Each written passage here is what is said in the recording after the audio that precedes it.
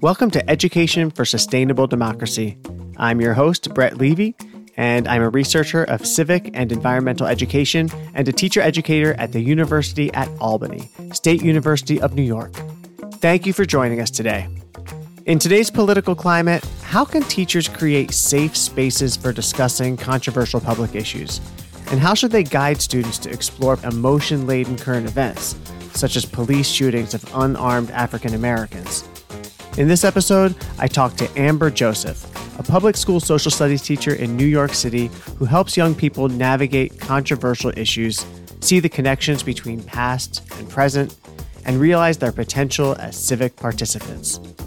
As you know, Education for Sustainable Democracy aims to spread ideas about fostering productive, informed civic engagement. And the show's audience is growing mostly through you, the listeners, telling people about it. Thank you so much for that. The past 6 episodes have all gotten over 100 downloads with listeners from coast to coast and even outside the US. So let's keep growing. If you would pass along this episode or one of your favorites to 1 or 2 friends, that would be hugely helpful. Just click the share button in your podcast app or cut and paste the episode link into a text or email. Thank you so much. And as always, to check out other episodes or send me an email about the show, please visit www.esdpodcast.org. I might share your comments in a future episode. And now here's my interview with Amber Joseph from East Side Community School in New York City.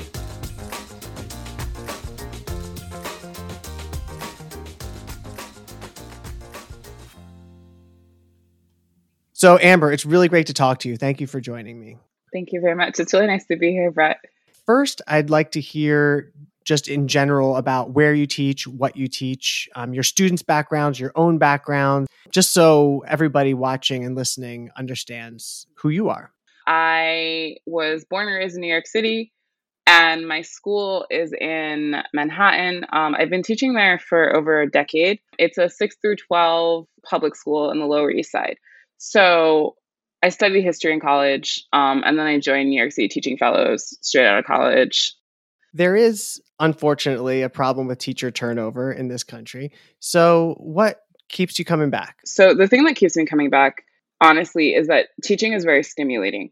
It's extremely intellectual, which I think is something that, unfortunately, is not often put into conversations about education. Teachers, like the teachers I work with, are incredibly thoughtful, incredibly intellectual people.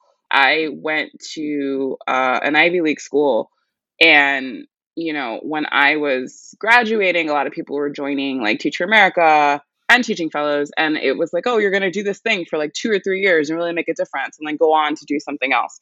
So I think there's often this idea that like teaching is a stepping stone to some other thing, but it's actually like really rigorous. I'm constantly thinking, like the number of decisions that you make as a teacher, anyone who's been in a classroom can tell you, like you're just constantly thinking about your lesson, obviously, but then you're also thinking about like this student's emotional state, this student's body language.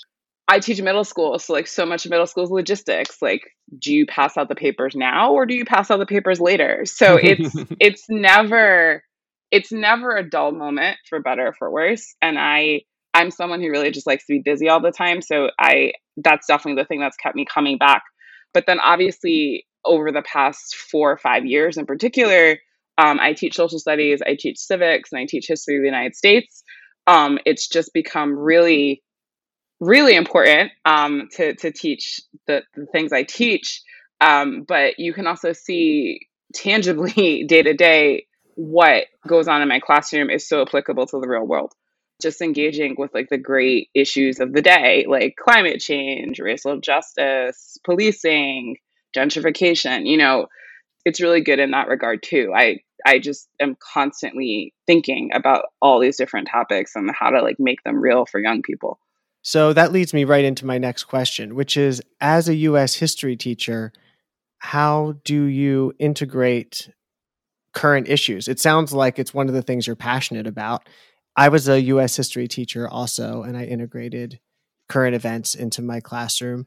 But some history teachers and teachers of other subjects might have some difficulty figuring out how to bring current issues into their classrooms when there's not really a clear curricular mandate in the state standards or district standards to do that. So how do you think about Mhm. meeting the goals of the district and state with your own goals of preparing students for the world that they're about to enter and their roles as civic participants? It's almost like a moral mandate for me, the idea that these are people who are going to go out into the world, and we have no control as teachers over how students feel. We can suggest things, we can bring things into their space, we can put things on their radar, but at the end of the day, like, we have no control over what they do with that. And so that's why I think it's really important to approach civics education really as a study of like what's going on in the world right now, because I think there's a responsibility on my part to do that, because I do think that's actually part of being an informed person. I think the ability to take historical concepts and actually apply them to one's life is an important standard, especially in the past 5 years. I've Mm-hmm. really felt passionate about that. I mean, that's one thing to teach about, for example, the history of slavery in the United States.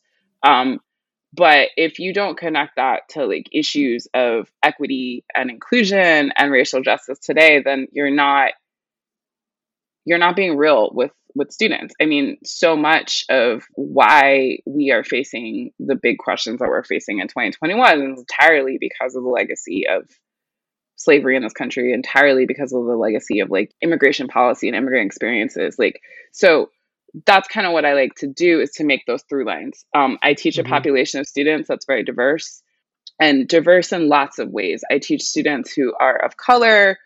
I teach students who come from different socioeconomic backgrounds. I teach in a district that has rapidly changed in the past 20 years because of forces of gentrification. And I'm just teaching people that are coming from lots of places, and I want them to understand why things are the way that they are.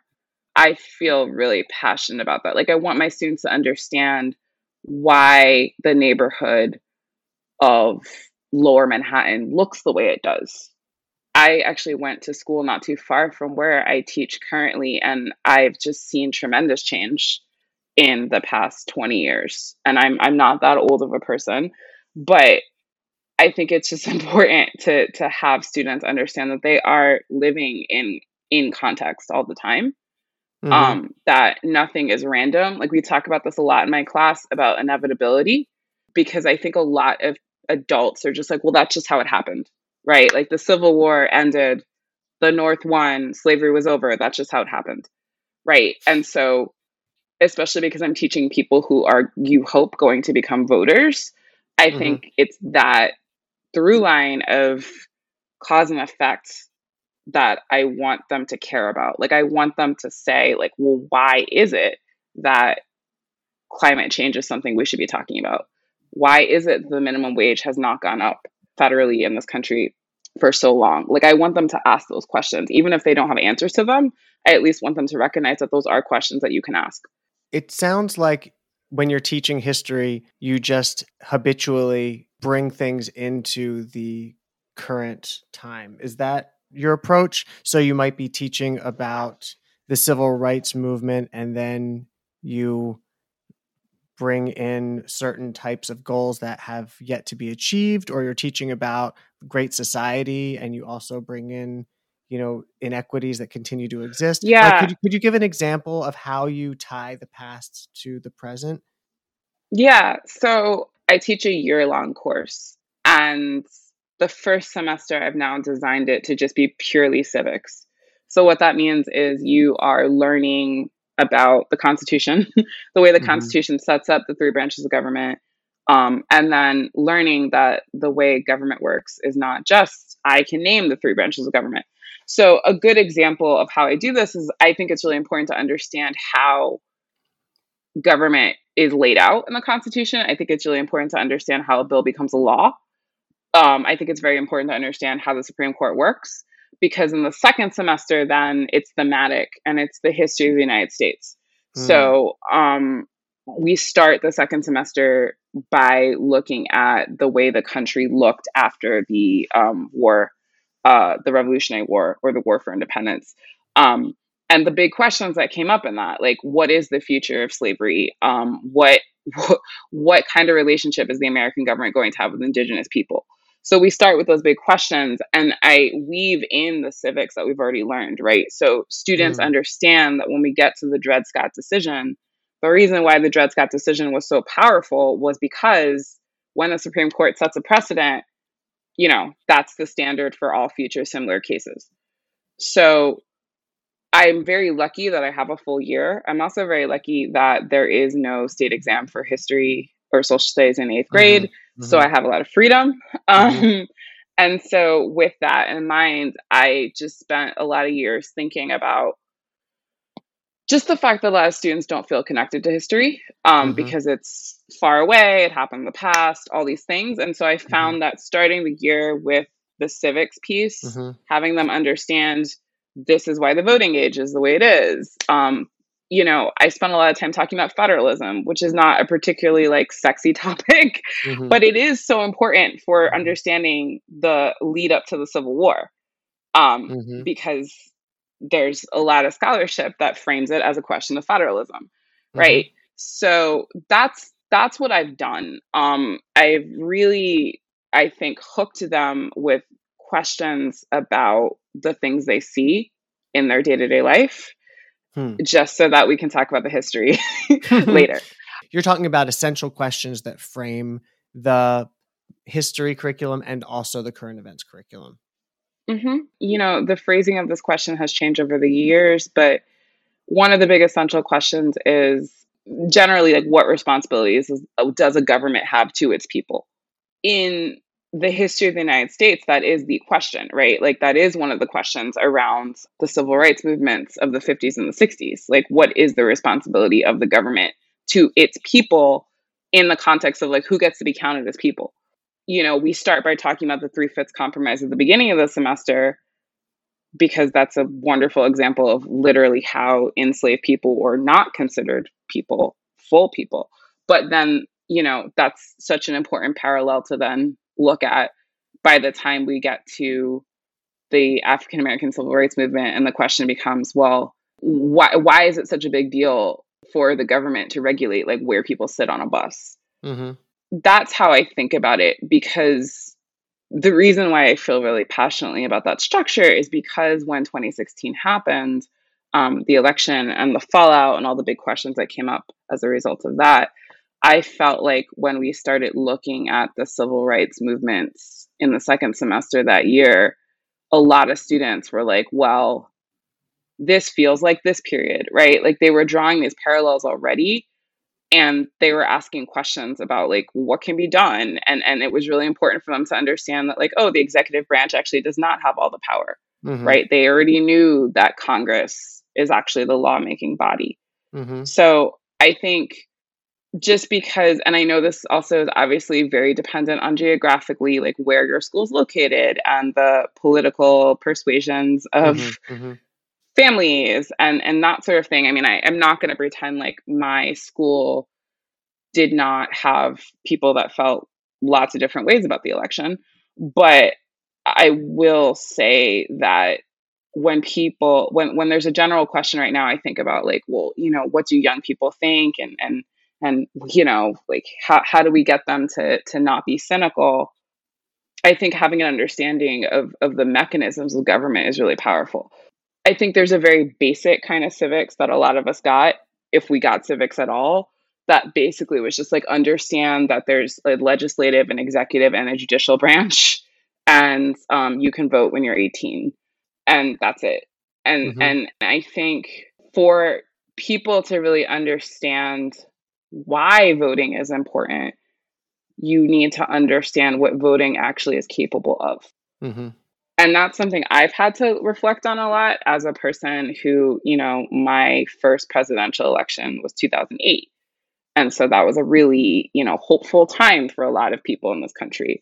And then fast forward 8 years, and it felt like an entire repudiation of that. So I've also had to think about the history of the United States as something that is not linear in Mm-hmm. lots of ways for lots of populations. Mm-hmm.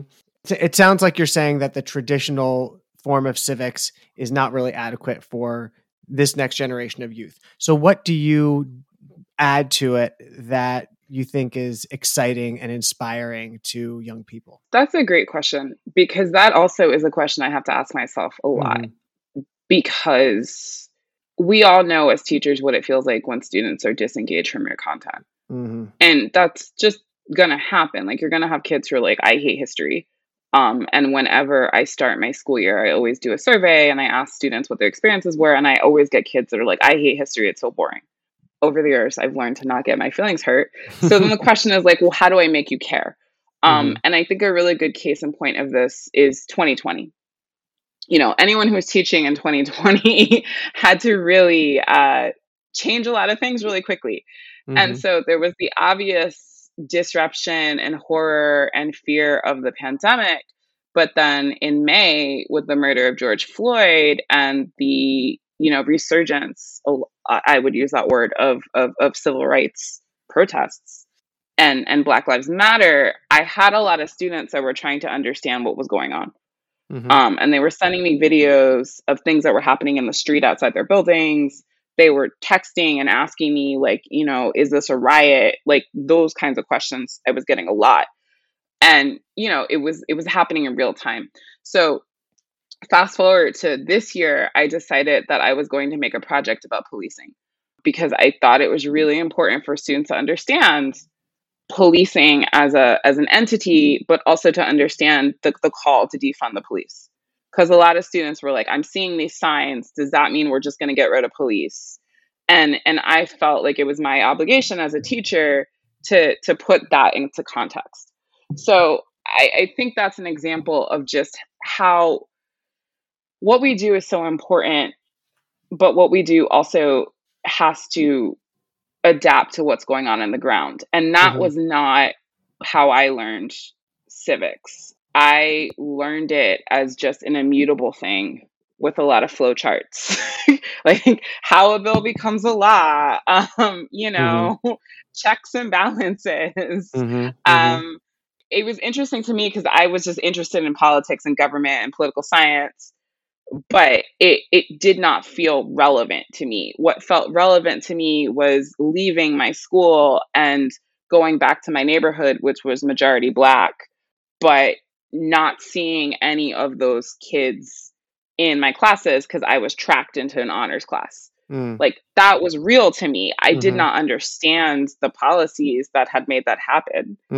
And so reflecting on that, I think it's just important to give kids a grounding and understanding a lot of the invisible things that make their worlds the way that they are, and then hopefully give them some ideas, some case studies, some tools to make them change the things that they see around them that they're not happy with. Because 8th graders will be the first ones to tell you what's fair and what's not fair.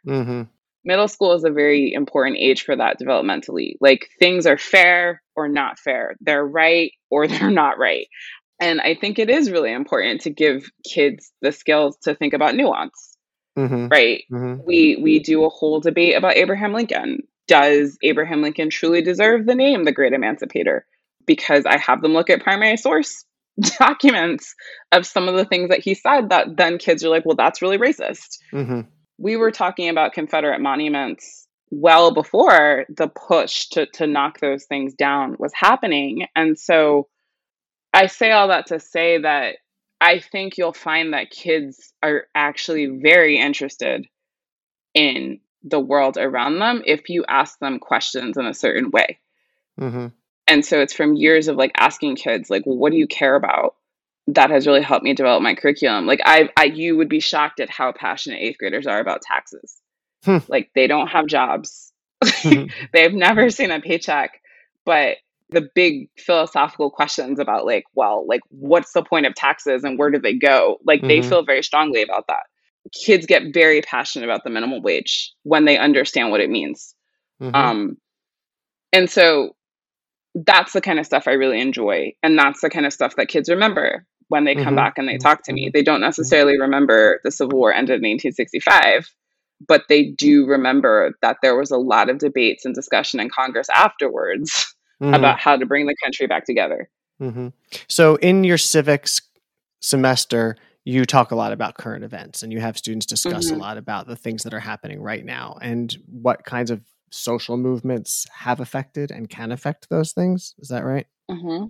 Okay. Yeah, that's a really good way of putting it in context. Yeah. Okay.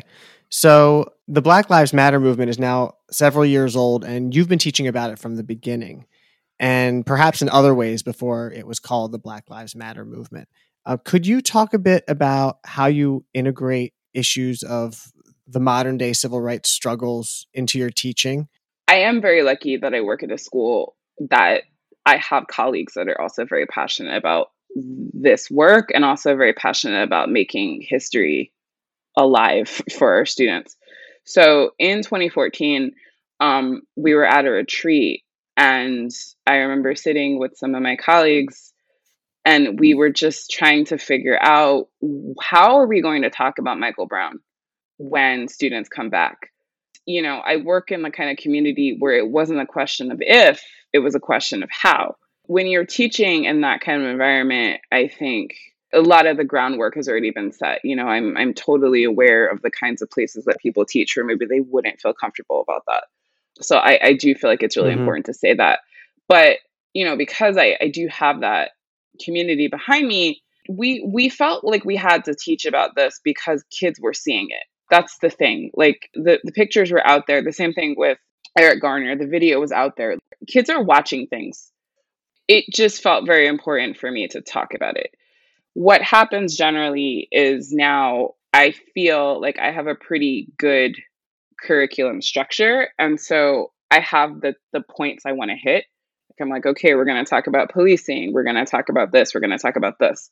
But over the past 4 years, things have been happening in real time. So an example I'll give is January 6th. That happens 2 days after we came back from Christmas break. The storming of the Capitol actually was happening in real time when we were having a history department meeting. So we were talking about something. I think about how to talk about the inauguration. And then like everyone's phone is blowing up and you're kind of watching on Zoom, like people stop focusing. So I think as a civics teacher, as a history teacher, you need to have space in your pacing calendar to not be so wedded to like things have to happen on this day. Because when certain things happen, and I think the insurrection is a good example of this, like you do have to stop. Like you have to, like January 7th, it was kind of just like, all right, well, this is what we're doing. And I had kids, because I was teaching on Zoom at that point, like in the chat being like, are we going to talk about it? And then, you know, I had my slides ready. And so a lot of it was just being like, okay, I know what I'm doing on my calendar tomorrow is I need to talk about this thing. And then there's like resources that you have to go to and see like who's got what. And then there's an email chain and like people are like saying, well, I'm going to do this tomorrow. I'm going to start with this quote. And here's this article that I'm going to use. So it is a community thing. But I know that's a really long way to answer your question, but the short answer is yes. Like there are definitely moments where I have to stop everything. The anti-Asian violence that was happening in New York City was another example. We needed to spend the day talking about that because again, I'm in New York City. I have Asian American students, but I also I've spent the past 3 months talking about different ways that people perhaps do not feel like the government serves them. So it just felt really important. Yeah, it makes sense. It makes sense when students are learning about things outside of school that are related to your area of expertise that you can help them to understand it and contextualize it and manage their own feelings and thoughts about it. You said that you take the whole day to talk about certain types of topics like violence against Asian Americans. And I imagine you did this for George Floyd's murder and other things that have come up along the way. When you say you take a whole day, what is your approach to that? Do you lead them through a way of thinking about it, or do you solicit their thoughts first? What's your approach? One thing is resources. it's really important to know where your resources are. I mean, I can't say this Mm-hmm. enough, and I know people Mm-hmm. listening are very familiar with Facing History and Ourselves, but Facing History and Mm-hmm. Ourselves is a wonderful resource because they will have some questions for you within a couple of hours of something happening. So, Facing History is a Mm-hmm. great place Mm-hmm. to at least have some big questions about the thing that happened. They had a really great series of Mm-hmm. resources for January 6th. They had an amazing thing that they put together for George Floyd within 2 days of that happening. So I think that's one is Mm-hmm. like know your resources. Like, where can you go to just find some things that are going to be useful in the framing that you want to tackle? Mm-hmm. Two, as much as possible, I try to think, well, what have we already covered? And how does this event connect possibly to any of the big questions or essential questions that we've already explored in the class?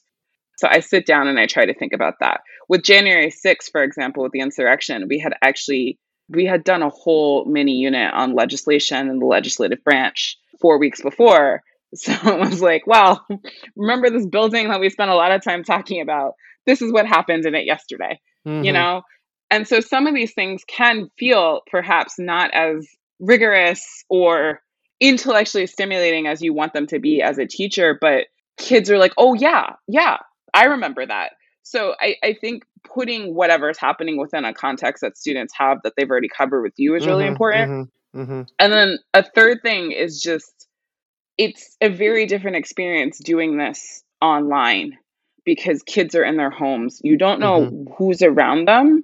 You Mm-hmm. don't know where your voice is coming from in the home. Mm-hmm. You don't know a lot of things. And so Mm-hmm. that has also made me feel very reticent to immediately go in and start discussing something very, very fraught. What I started to do is I've started to rely a lot on reflection forums I make.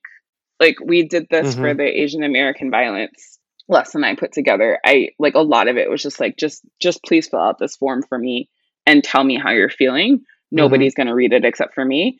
Because and like ask any questions that you Mm-hmm. have on the form as well, because students are not comfortable unmuting themselves and just talking. That's just the Right. reality. So again, I'll point to Facing History as a really good resource that has very much adapted to this reality where like they'll have, if you're doing this in person, here's some things to do. If you're doing this virtually, here's some things to do. Because it is very different discussing something that is so sensitive when you also cannot see people's faces. Yeah, So definitely. Mm-hmm. those are the kinds of things I think about a Mm-hmm. lot. When there are stories of police brutality or school violence or things that can raise fear and anger and concern, do you approach them differently than other types of issues? I imagine that you would want to consider, well, Hmm. how is everybody feeling about this? And am I hitting any triggers, or do students need to Hmm. talk about these things in a way that helps them Hmm. feel just okay and not fearful? Our students are actually exposed to a lot of things now. Mm-hmm. I think that's because of the internet. And so Mm-hmm. the way I've started to approach talking about really difficult topics, I've really thought about this too in terms of my own longevity as a teacher and my own emotional well-being. This came up at Mm-hmm. an event Mm-hmm. I was at a couple of weeks ago where a teacher just flat out said, she's like, there are certain things I will not show in my classroom. And one of the things that she said was the George Floyd video. And she was a Black woman. Mm-hmm. And, there's a lot of conversation about like, well, are you denying your students access to that if you don't show it? And I think one of the things I've stopped doing, I don't show lynching photos in my class anymore. I used to. And I totally understand why some teachers still might do that. And I'm not judging that as the wrong thing to do. I don't think there's a Mm-hmm. right or wrong way to do these things. But personally, like, I just had to stop showing those pictures because I was teaching a lesson 4 times in a day. I had 4 classes, and it just became a lot to just do that over and over again. And so I'm like, well, if that it feels that way for me, like, how does it feel for like a Black student in my class to just constantly be subjected to like images of brutality? Images of brutality in my class, but then the knowledge that brutality happens outside of my classroom too, and perhaps they themselves have experienced it. I say all that to say that I really do think that as teachers, we need to trust that students will know what's right for them. I never showed the George Floyd video. I said, if you want to watch it, you can very easily find it. And kids were Mm-hmm. like, yeah. And some students were like, I already saw it. It was terrible. And some kids were like, I don't want to watch it. Mm-hmm. And I think opening the conversation that way is really powerful because I told my students, I was like, I'm not showing this video because I am not going to watch it. And I also don't want you to feel like we have to do this all together as a group, right? If you watched it and you want to talk about it with me, we can do that. I will create that space. And we did have spaces and we had school wide spaces. But I don't feel like at this point in my career, it's fair for me to like foist those kinds of things on kids. And I don't think that's wrong. I just think that it's like acknowledging that like the world is a complex place. And again, the internet is just so readily accessible. Like they could watch it on their phone in my room in front of me now. That's something that's very different than 10 years ago. Yeah. I think that's just a really important thing to think about at this point in teaching. The idea that students are learning outside of your classroom. And I really had to like change my approach because it's like my job is not necessarily to teach you content as much as it is how to digest the world around you. And so I do think a big part of like civics education is teaching kids how to understand context. A lot of kids will send me TikTok videos and they'll be like, isn't this video funny? And it's got like a whole bunch of historical inaccuracies in it. I'm like, well, what's funny about this video to you is my first question. And then my second thing is, well, do you know actually what happens? Like, because this video is wrong. Right. So I think we as teachers also need to kind of get off our pedestals thinking that we're the only imparter of information to our students, because that's just not true. And you would be wrong to think that if you didn't show the George Floyd video, your students were not going to find some other way to access it. It's the same thing with Emmett Till. Like, I don't show, when we talk about Emmett Till, I don't show the Emmett Till photographs. I say, look, you can Google it. You can go find that magazine story. It's a very important magazine story, but I don't show them because I really want to give my students the autonomy to decide if that's something they feel like they need to see. Because there will be kids that will say, I don't need to see it. I believe it was really bad. So I really think like you showing students that you trust them to decide what's good for them is also a really important thing developmentally. That makes sense. Recently, we spoke in a webinar about ways to guide discussions of controversial issues in classrooms when students disagree with each other. So how do you plan and manage these types of discussions? You spoke earlier about the defund the police movement and students having different perspectives on that. I'm sure there are a lot of other issues that they might disagree on. How do you plan and enact these types of lessons where emotions are going to run high? Students are learning a lot outside of school about these issues. They all have their different identities that they bring to the table. As an educator, as a guide, how are you thinking about managing those exchanges? I actually really like that you said as a guide, because I do think that's like so much of this kind of teaching. Like when you are teaching current events, or if you're trying to like weave in contemporary examples, guiding students through what's going on, I think is really the approach.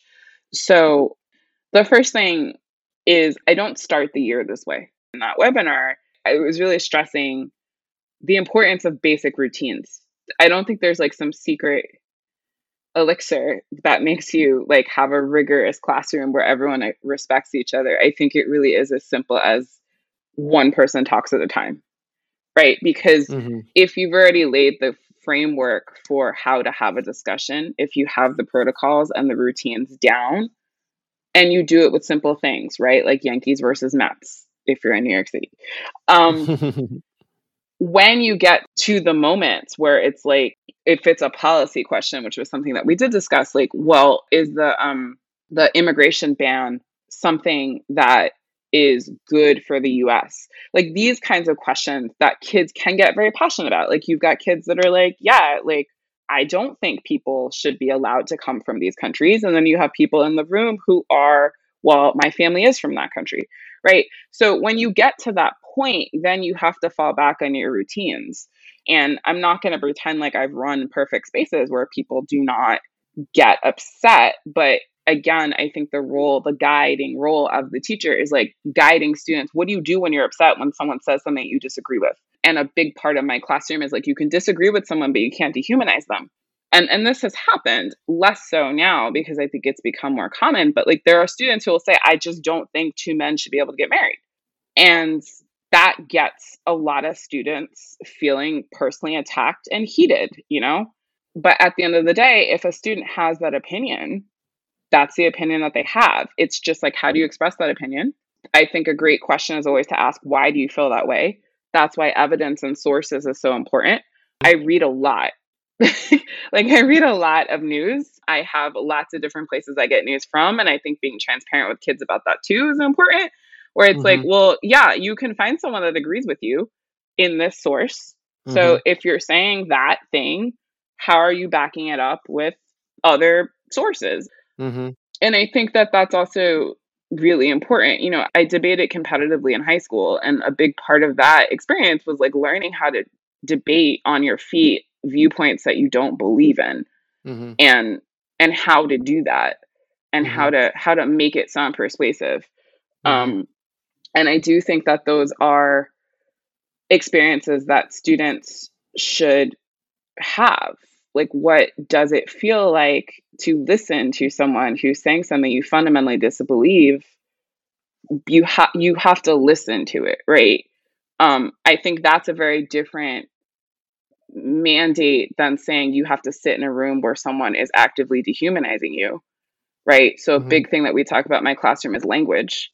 You know, when we did a whole unit on immigration, you know, one of the things that we began early with was we are using the term undocumented people. We're not using the term the illegals, right? And I think again that goes a long way too towards like fostering the kinds of discourse that you want in a classroom. There are just certain things that I think you have to be very firm on, and kids will respect you for that. They're like, okay, like Amber will let me say this in the room because she values my opinion, and we have a classroom community. We're all going to listen to each other. And that's why the protocols are so important. Could you clarify what the protocols are? Yeah, there's like so many different exciting protocols for discussion. I like to go around the room. You know, if I have a classroom of 25 kids, it's like, okay, like here's the big question. The question's on the screen. Here are different things you might be thinking about to answer this question. I'll give everyone 2 minutes to write. Journaling is so important, I think, in civics classes, because it at least gives people space to collect their thoughts. I think this is like a great thing in life too, where it's just really nice to sit and think and just be with yourself. Yeah. And I say that too. It's like, it doesn't necessarily matter how much you write. No one's going to read it except for you, but just like answer this question in your notebook. And then you solicit responses, right? And one of the things is just that, like, I don't want any one person to dominate the conversation. We all know what it feels like when there's like the 5 kids in the room who love to talk all the time. It's like, okay, here's our big question. We journaled about it. I'd love for people to share their thoughts. Oh, it's the same 5 kids. Okay, we'll start with that. They can all talk. And then it's like, okay, anyone else? Because I think that's also part of it, is that you need to create that community in your room where everyone's thoughts are valid. And journaling is a simple way to foster that. I think doing these kinds of things over and over again also fosters the feeling that kids have that your room is safe. You don't want to just bust out a journal protocol when it is the January 6th insurrection for the first time and say, okay, like, what do you think about these people climbing the walls of the Capitol? That kind of routine is just really important. You mentioned that nobody can be dehumanized. And I wonder about that because it seems like it could be a vague boundary. And I'm not going to deny the reality of that. An example of dehumanization in my room would be if someone has chosen pronouns that they like to go by, pronouns that that's who they are, that's what they want to be called, and someone just refuses to do that in the moment of a heated debate. That to me is an example of dehumanization, because that's personal. It's not the idea the person is expressing at that point. It is literally their identity. That to me is the line. I think, yes, you can definitely have conversations in your room where people can be really offended by ideas. We're discussing the First Amendment right now in my class, and one of the things that comes up is the fact that offensive expression is protected under the First Amendment. And we've had lots of back and forths about that because kids will say, well, that's wrong. You shouldn't be able to do that. But the counter argument is like, well, what's offensive to you may not necessarily be offensive to someone else. I think a lot about that because the last thing I would ever want someone to feel in my classroom is like it was a free-for-all and someone piled on them. But it's okay to be offended by an idea. And I think, again, it's like building the frameworks and the protocols in your room to make that clear. It's like, yes, we can disagree, but the disagreement does not cross the line into like criticizing somebody's personal identities or the things that make them who they are. If we're discussing the Muslim ban and if there's a student in the room who's hijabi, and this has happened before, it's like you can't single that student out as an example of a person that is potentially being kept out of America, right? Then that becomes personal. So as much as possible, I do try to guide students into evidence-based discussion. Like I keep it in the text. Like, where are you seeing that? What does it actually say? Can you quote that, please? To build the idea that like we don't just talk on the fly about serious things. This makes a lot of sense. Have you ever found yourself in a situation where you're thinking to yourself, I don't know if a student crossed the line or not, but I'm going to, I've been there too as a teacher. Yeah. And this is the thing I think people don't understand about classroom teaching is that so much of it is in the moment, right? So I had a year, this was the 2016 school year. So September of 2016 to June of 2017. Everything was potentially a tinderbox because I had a lot of students who were very anti-Trump, but I also had a very vocal contingent of students who were very much in favor of him being president. And a lot of those students were not the students you would necessarily assume. They were of color. It was just a tinderbox. And that was a year that made me feel like I really learned a lot about discussion because I really had to sit and think about how am I asking this question and who's going to raise their hand first. And so that's also part of it is knowing your students and knowing that class, because we've all had classes where we're like, this is going to have to be very different than it was in the two classes before because of who's in the room and the time of day. And sometimes even the weather. So, have they gotten their energy out or not? Exactly. Or do they have to let it out? What was for lunch? What was for lunch that day? Like, did they have a substitute right before? Like, these are all things you kind of need to have your feelers out for. And obviously, like, that's something you can't plan for. But this is why having really tight questioning is so important. I learned a lot that year where I really had to script out questions because I also had some students who really like to play with language, right? And they're like, well, you said this.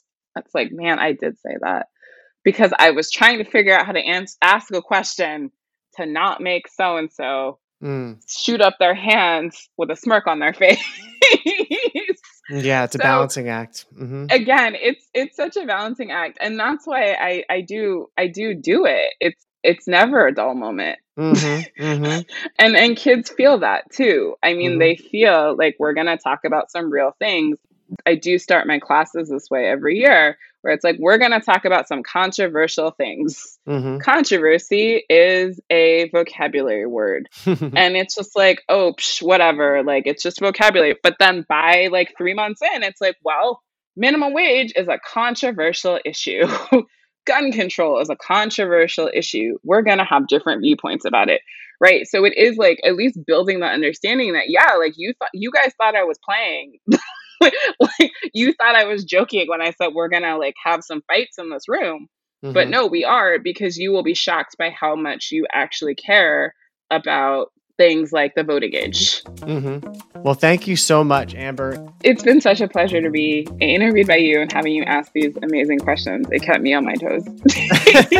All right. Thank you so much. All right. Take care. Bye-bye. Bye.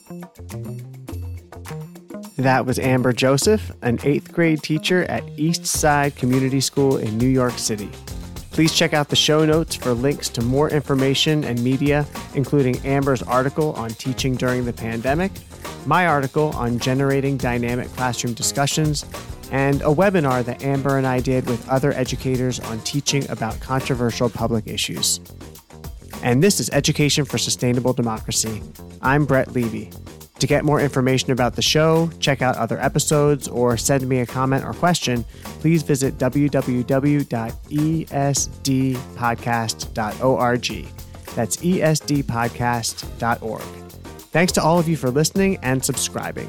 And please remember to help spread the word about the show by sharing an episode with a friend or two. That's the main way that people learn about this podcast. Thank you so much, and have a great day.